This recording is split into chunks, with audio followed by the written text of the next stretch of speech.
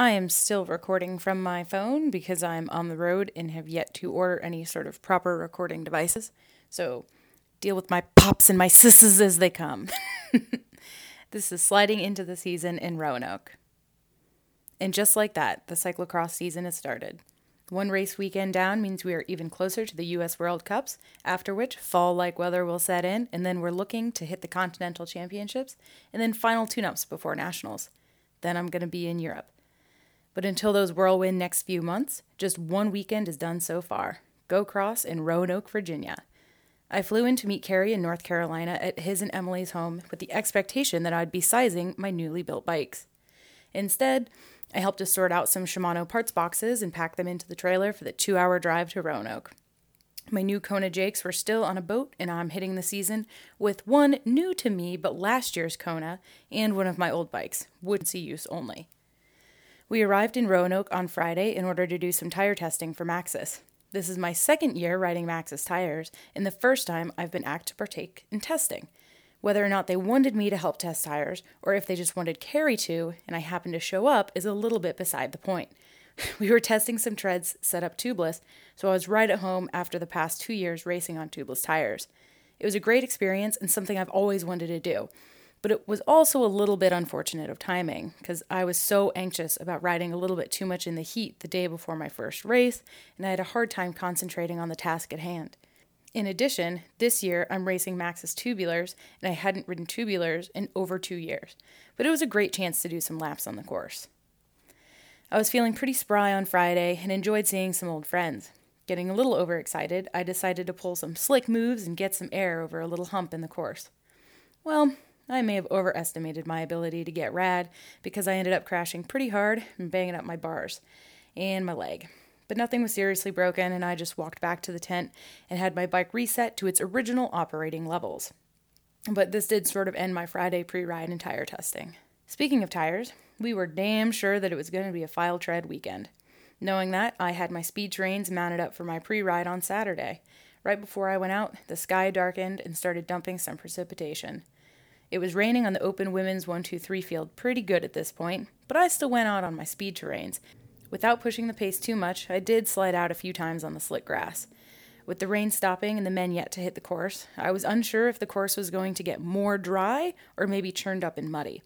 I was pretty torn on what decision to make, but I decided that I would ride the all-terrains for the sake of confidence.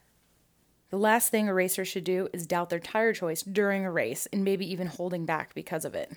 An option could have been to have a different set of tires on my pit bike, but again, my pit bike was for emergency use only in this early season equipment purgatory. With some of my race decisions, I was lucky not just to run them by my teammate Carrie and my coach Chris McGovern, but also my Amy D family. The Amy D Foundation has been a huge part of my life and racing career for the past 3 years, and this year is no different, with Carrie's wife Emily Shields being an Amy D racer. Our tents are hopefully going to be close at all the races so that we can keep the families together, meaning Carrie and Emily, as well as me and my orange and blue beginnings. It's nice to be around the familiar, including Emily, KK, and the cross veteran and new Amy D cross mentor, Mo Bruno Roy. There was a bit of time for me to hang around the venue this weekend because Go Cross flipped the schedule, putting UCI men before the UCI women, making us the premier event. Whenever this happens, it makes all of us reassess our normal schedules, and for the men, they got to experience a few of the women's weekly struggles. For instance, you have to show up to the venue a lot earlier. In this event, they didn't have the UCI-specific course preview window that they sometimes are, but when they are there, these windows are immediately prior to the first UCI race, making it impossible to be used by those racers, which is usually the women. So Carrie had no idea how to use these discrete 10 to 15 minute windows for course pre-rides. In addition, Carrie had to wait around until after my race, my cool down, and my general catching up socializing before he could leave. Carrie was not happy. I just wished that this was going to happen in the winter so that his hair could freeze as well. Anywho, so the men went first, and Carrie won despite a not-so-stellar start. He showed me anything that was possible and set the bar pretty high. Not knowing what to expect for my fitness, I was inspired not to be totally embarrassed and shown up and to give it my all out there. I had a front row call up and slotted in right next to Caroline Monty, and then Crystal Anthony came up next to me. The rain had stopped and the temps had really dropped, and we were ready. At the whistle, I pushed off and I got my pedal. Not a bad start. Crystal missed her pedal and was dropped pretty hard. Everyone kept charging forward, fighting for the daylight at the front. My racing edge was not sharp, and I wasn't sure how to fight back, so I slipped back a few spots. Once we settled in, I was happy to feel that the pace felt slow. I didn't charge forward immediately. Instead, I took a moment to gather myself and lower my heart rate. Then, I charged. I tucked into third. Eventually, Crystal found the front end of the race as well. She's great at being assertive in passing, and I could learn a lot from her. I was able to gap her off, and I was in a steady third place, with Van Dussel riders Caroline and Sunny charging in first and second. On the course, there were a few logs that you had to ride down. Nothing big, but some rough drops if you didn't do it right. Apparently, I didn't do it right. I plopped down, and my left shifter lever moved. A lot. I wasn't aware when it happened. I just saw that it did, and was like, WTF, why did this move? I didn't crash. It was likely loose from the crash on Friday. I slowed down trying to figure out how loose it was and if it was unsafe or if I should pit. I yelled into the pits, citing I might come in, but I decided to just ride in the drops and that would be fine. Crystal sensed this slowdown and attacked hard. In literally the last half of the lap, she passed me, and I couldn't muster anything to chase her down. She beat me by 8 seconds. That hood dropping was my 8 seconds. It was 20 seconds. I lost the podium. I was a little disappointed, but not mad. It was a first race, new mechanic, a lot of kinks to work out. In addition, I didn't even know I could put in an effort like that this early in the season. I felt I could have redemption on Sunday. I'm always better on day 2. That night, Kerry went out for ice cream to celebrate his win.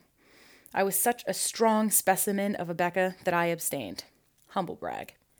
But I was promised ice cream for Sunday night. I was hoping for a reason to deserve it as well.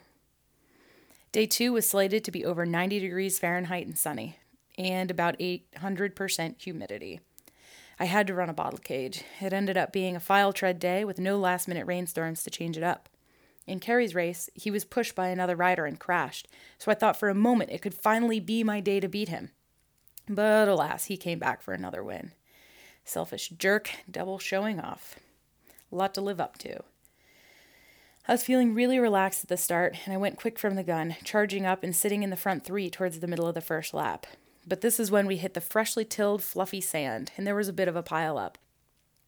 Combined with my slow-motion running, I exited the sand back in the teens placing. Not ideal. After a few turns, the pace was settled, and I was waiting to make my move. With all of the riders very close and riding single file along the fast track, it took me close to the end of the second lap to finally start moving up the ranks. I went from deep within the field to the top 5 again. Then I found myself in second. Crystal was way up, and I didn't see anyone catching her up in first place. But I could totally hang on to second. I could feel myself getting goosebumps. But not because I was excited. Because I felt cold. I was really not ready to push my body to the limit. Maybe I shouldn't admit that, but I think it's fair to say that no one is capable of murdering themselves 100% of the time. Even if there was a chance that I had the mental ability, I'm not sure my body would have held out. I was passed, and I slipped into 5th. It was all I could do to maintain that. My back, my legs, my arms, everything was feeling it. Day 2 is my day when I'm extremely fit. But my days of extreme fitness in September are past. I'm now looking for the late season extreme fitness, so I'll need to reflect on some of my expectations moving forward. And here I am complaining about my fitness when my host, Carla Williams, was also racing.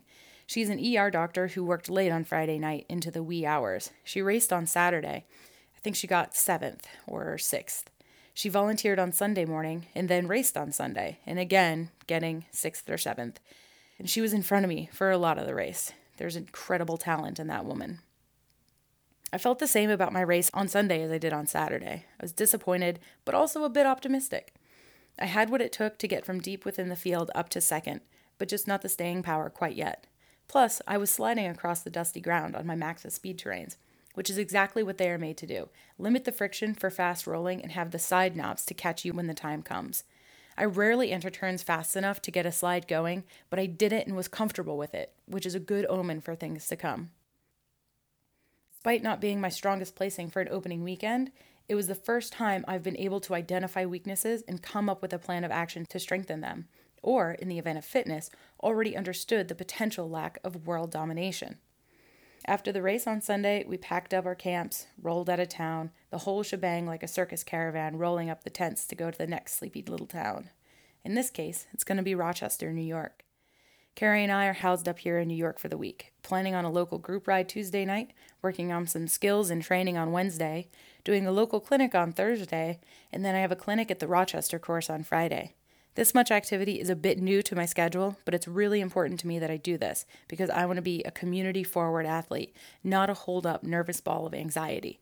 I'm always looking for the balance in my own priorities of performance and expectations of sharing my love of this sport with the world.